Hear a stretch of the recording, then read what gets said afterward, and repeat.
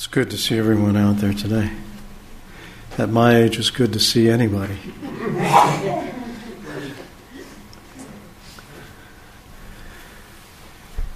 It's good to be in the house of the Lord this morning.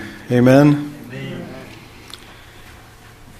The Bible verse is 1 John 5:13. These things I have written to who believe in the name of the Son of God, that you may know that you have eternal life, and that you may continue to believe in the name of the Son of God. Today, I ask the question, who is your Jesus? Who is your Jesus? Qualified leadership is needed on any journey of life to help make good judgments concerning all matters. We may claim Jesus as our guide, our leader, our Savior, but to each and every one of us he might seem different. Are we, along with the rest of the Christian world, turning Jesus into a Jesus of our own making? Has he become an inconvenient truth? The guy you're afraid to refer to, perhaps. Right here, right now, Jesus is with us. He is Emmanuel, God with us. Let us pause for prayer. Dear Lord, Heavenly Father, we humbly come before you this morning.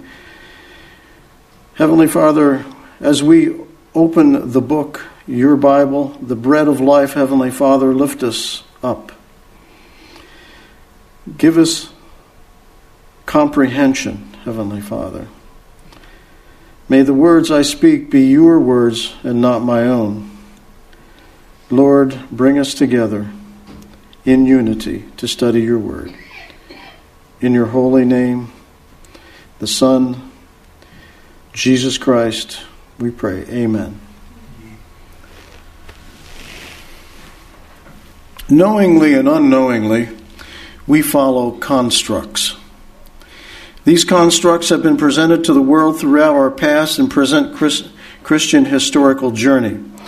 We have what is known as the Catholic construct, the Methodist construct, the Episcopal construct, the Church of God construct, the Baptist construct. And in my life, I do with a lot of Amish. They have their own construct. I do with a lot of Mennonites. They have their own construct. And it's interesting, and I could go on and on about the many varied constructs, and they all behold to their individual beliefs and their own individual doctrines. Instead of being transformed by beholding Jesus, Christians have put him into a place, painted him into a picture in a room, a figment of their own design and imagination, perhaps. They could say to you, "This is my Jesus, and if you don't like how he looks this way, and if you don't think my way, well, you are wrong, and you can't have him your way." And that's all I have to say about the matter. There's leaving no room for discussion. There's no civil debate.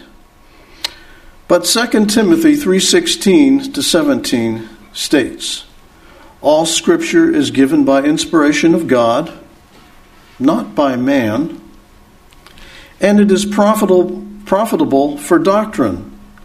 And it is not just a profit to simply fill church pews, but it is for reproof, for correction, for instruction in righteousness." And you may ask, why do this? Why do it this way? Because in 17 it says, in verse 17 it states that the man of God may be made perfect, thoroughly furnished unto all good works. You must understand that you can't do it on your own, friends. You must allow the Holy Spirit to inspire you, and the only way that can happen is by and through what? The Word of God, the simple truth. And we can only become perfect, as it states, referring to 1 Timothy 3:17, by and through the sacrifice that Jesus made for us. Am I getting feedback? Is that what's happening? You got your remote, your lapel mic on? I think I do. Yeah.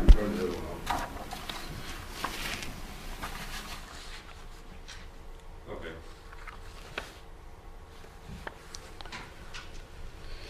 We need to minister using our testimonies as God's calling.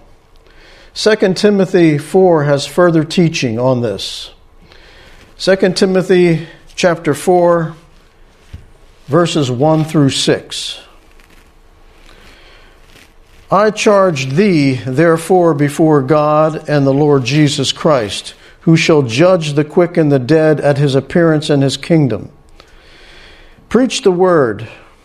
Be instant in season and out of season. Reprove, rebuke, exhort with all longsuffering and doctrine. For the time will come when they will not endure sound doctrine, but after their own lusts shall they heap to themselves teachers, having itching ears. And they shall turn away their ears from the truth, and shall be turned into fables. But watch thou in all things, endure all afflictions, do the work of an evangelist, make full proof of thy ministry. For I am now ready to be offered, and the time of my departure is at hand. E.G. White states, there is always a burning desire to spin something fantastic in order to mesmerize souls over to Jesus. No one is to put the divine word to torture by cheap imaginations. The forced mystical construct upon the word of God is a sin of the highest order, turning truth into lies. Jesus would not have our minds dwell on such unprofitable ideas. We see before us and around us throughout the world, there's a fabrication of lies going on. We must be very careful, friends, to sort through the quagmire of such implications. Only through the simple Word of God can we find where we need to be sitting within all that is going on. These are strange times, are they not? These are times I don't think that any of us have ever expected to see. It's incredible. The process of testimony requires not a certain skin tone, nor a hairstyle, nor stylish dress. You simply humbly meet Jesus just the way you are and take his message forward. And that is what we have, friends, that is so powerful. To each individual is our own personal testimonies, because no one can refute that. Everywhere you go, you carry your temple with you. 1 Corinthians 3:16. Know ye not that you are the temple of God, and that the Spirit of God dwelleth in you? Each of us, as I stated, each of us, we are a testimony to God. We are each a miracle of creation. We are beautifully and wonderfully made. By choice, we are his. By his choice, he knew us before we were even born. And you want to talk about hard choices? How about the cross? That must have been an incredibly hard choice for Jesus to make. He made that choice for all the world. Now it is up to you to do what? We must be obnoxiously persistent. We must keep knocking on the Lord's door with prayer until you get his blessing, until we each get his blessing. We must continually be knocking on the door. And how do we do that? Through reading, through study. We must be like Jacob, and we must claim it as ours, because this book is full of his promises, and we have to claim it. If we don't claim it, if we don't study, we don't say, Lord, you said this, you promised, how are you going to get blessings? Even back in the days of Jesus, the definition inconvenient truth existed and could be used. As the long-awaited Messiah, Jesus was not recognized, not even in his hometown. They asked, who is this guy? We know his parents. Can any good have come out of Nazareth? Jews had the daily public reading of the Old Testament, and they adhered to it. They were identified by the laws of Moses and stood at the very crossroads of biblical prophecy. Where are we standing today? Could we not be standing in the same place? Look around. Yes, we too are at a historical, or could we say hysterical, crossroads. Jewish priests did not know the Savior who was standing right in front of them. Do you know the Savior? That's a yes or no question. Do you know the Savior? I pray that it is a resounding yes. He is right here, as I keep stating. Jesus is right here in this book. John chapter 5, 46 to 47. Jesus is speaking. For had ye believed Moses, and he was talking to the Jewish hierarchy, had you believed in Moses, these first few books, they were supposed to be reading them, weren't they? On a daily basis. Ye would have believed me, Jesus. For Moses wrote of me. In here it is written. But if ye believe not his writings, how shall ye believe my words? How shall ye believe my words? Jesus put them on the spot. Are we on the spot today? We had better be standing on the rock of Jesus. That is the only spot to be in these perilous times. These priests would have said, no, he ain't our Christ. He doesn't fit our expectations. He will not reshape our thinking as to what our Messiah should be. We are waiting on a mighty display from God to appoint an agent as promised, a true anointed one. That's what we're looking for. The Jewish nation, spiritually and emotionally, they were fragmented. They were divided constructs. As deliverers of the Holy Word to the world and as God's chosen, they were failing in bringing the message to the world on God's behalf because they were so divided in their expectations, in their deliveries of the message. They weren't unified. Number one, the Sadducees and the Herodians aligned themselves with the local government and were content in the delicate balance that they had. Everything for them was business as usual. And that's where they were. They were seated in the act of business as usual. The Pharisees were looking for that political Messiah who would deliver them from the oppression of pagan Rome. Jewish zealots wanted a military leader so that they could crush and overthrow Roman domination. And the Essenes, they were fed up with politics and religious corruption, and they got out of town and into the mountains, where they could work out their own salvation in peace, looking for the teacher of righteousness.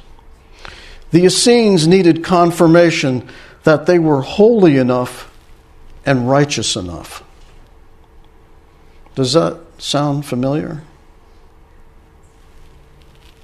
Every part of this Jewish fragmented construct cited their favorite texts to prove positive their ideas, their own views of the Messiah, and the end-time prophecies.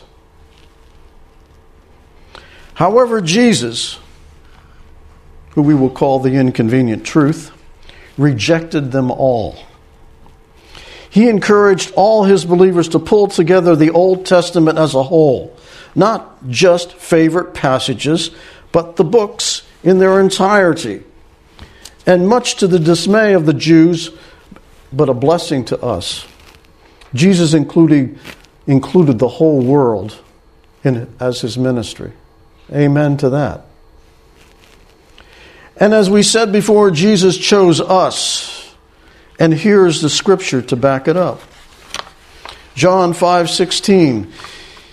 Ye have not chosen me, but I have chosen you and ordained you, that ye should go and bring forth fruit, and your fruit should remain, that whatsoever you shall ask of the Father in my name, he may give to you.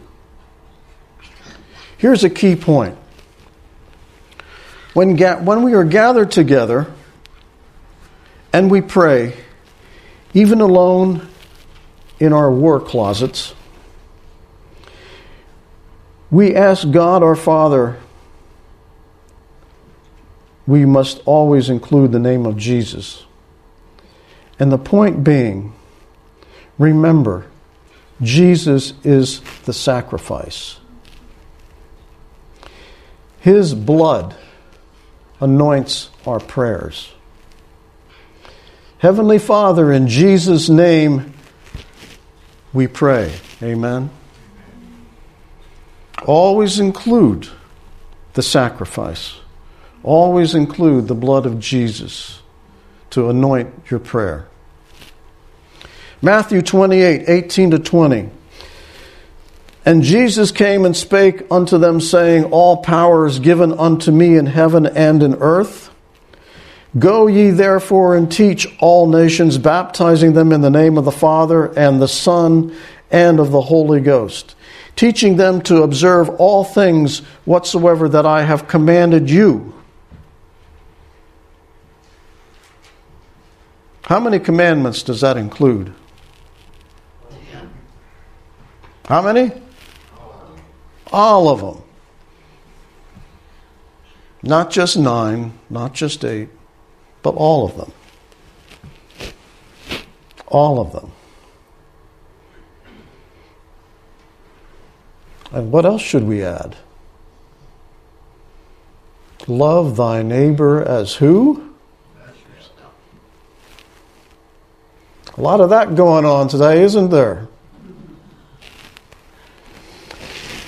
And lo, I am with you always, even to the end of the world.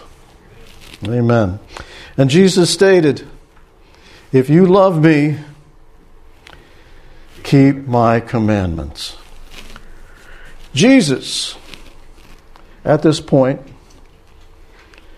he was kicking the hornet's nest. Christ challenged the permanent physical Jewish construct, which was their temple. Number 1, he claimed authority over the premises by cleansing that temple, Matthew 21:12-13, and Jesus went up to the temple of God and cast out all them that sold and bought in the temple, and overthrew the tables of the money changers and the seats of them that sold doves, and said unto them, It is written, My house shall be called the house of prayer, but you have made it a den of thieves. 2.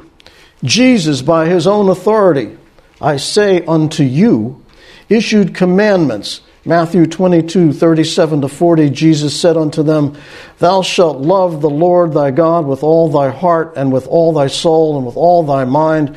This is the first and greatest commandment, and the second is like unto it. Thou shalt love thy neighbor as thyself.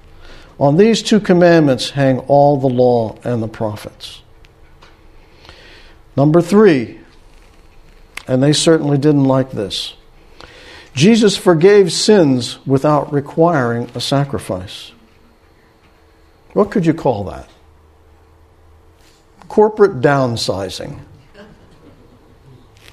Corporate downsizing. Mark 2, 1-11. Want to turn your your Bibles there, please? Matthew, Mark, Luke, and John. Mark 2.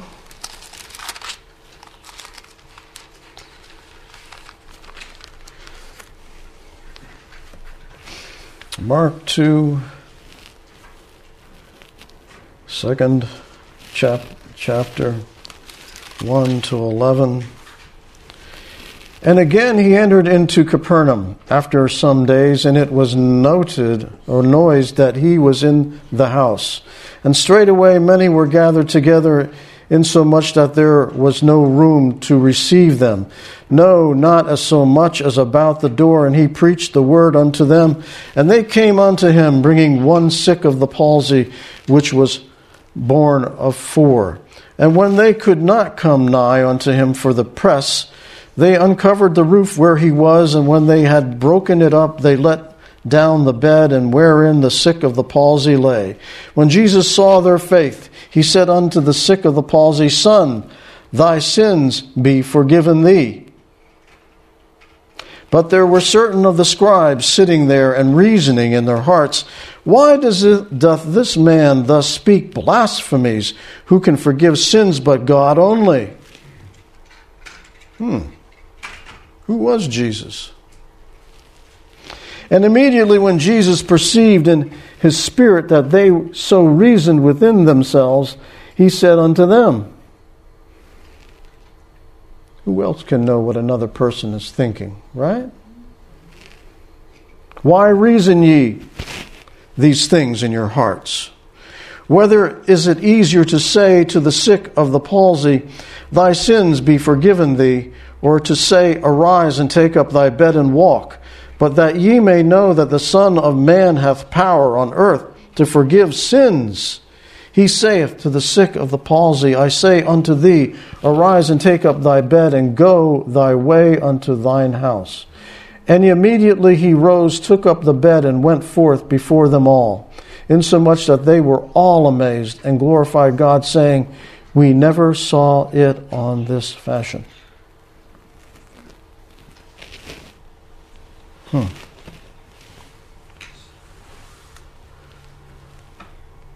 Was Jesus kicking the hornet's nest?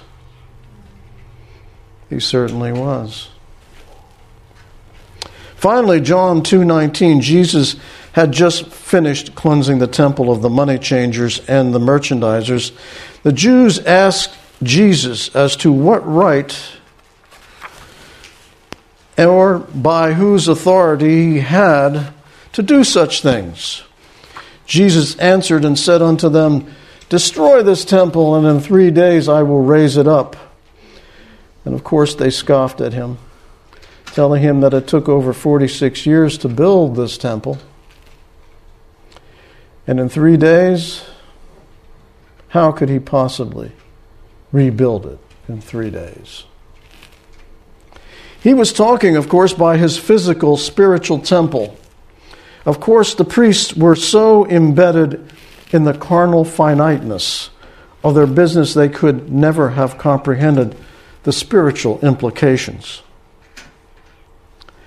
Coming swiftly at this point, there would be a storm of biblical proportions that the priests, because of their prophetic blindness, could never have seen coming. Had they been studying the Scriptures? Maybe. And if they knew, they ignored the inconvenient truth that was moving them quickly to the close of their probation. We might think that today, the things that are happening on the earth today and all around us could be bringing us most closely to the end times. We might think that.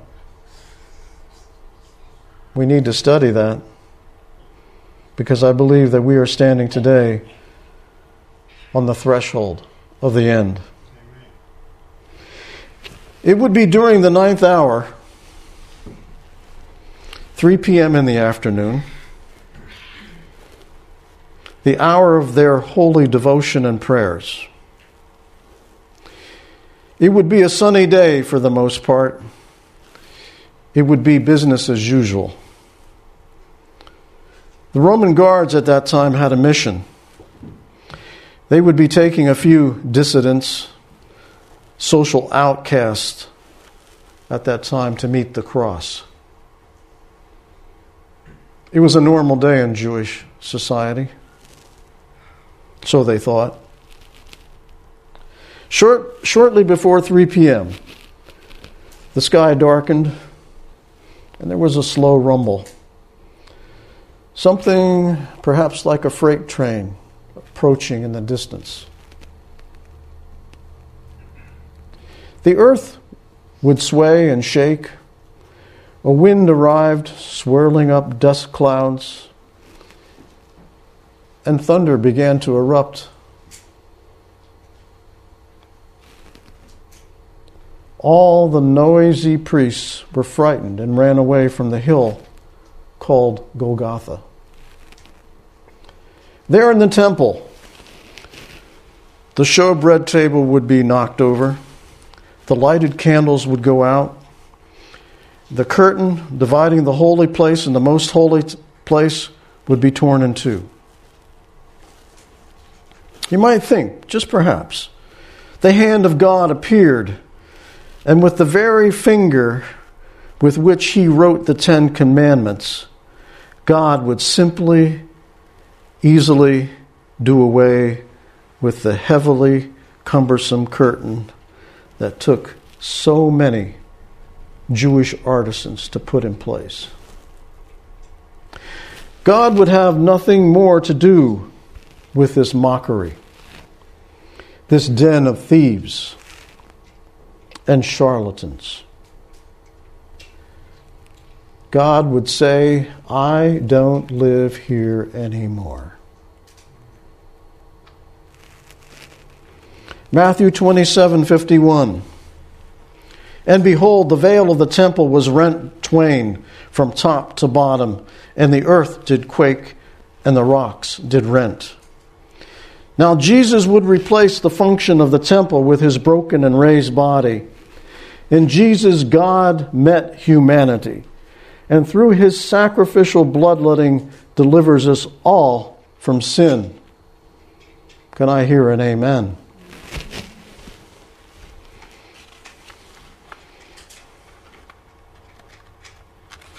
Amen. In all the Gospel of Matthew, it affirms that Jesus, as the Son of God, has rightfully replaced the Jewish temple. Jesus is Emmanuel, and through him, God walked with us. And if you don't believe me, read Isaiah the prophet, 7:14. Therefore the Lord himself shall give you a sign. Behold, a virgin shall conceive and bear a son, and shall call his name Emmanuel. Emmanuel, as we stated before, is God with us. Go back to Matthew, the first chapter, and you will see the bloodline leading us to verse 118. If you want to turn to your Bibles just to confirm what I'm saying, Matthew 1, first chapter, and it goes from 1 to 18. And here, in verse 18, the prophecy of Isaiah 7:14 is fulfilled. Not only Isaiah 7:14, but also Isaiah 53, 1 through 12. This is for your own edification. For your own edification.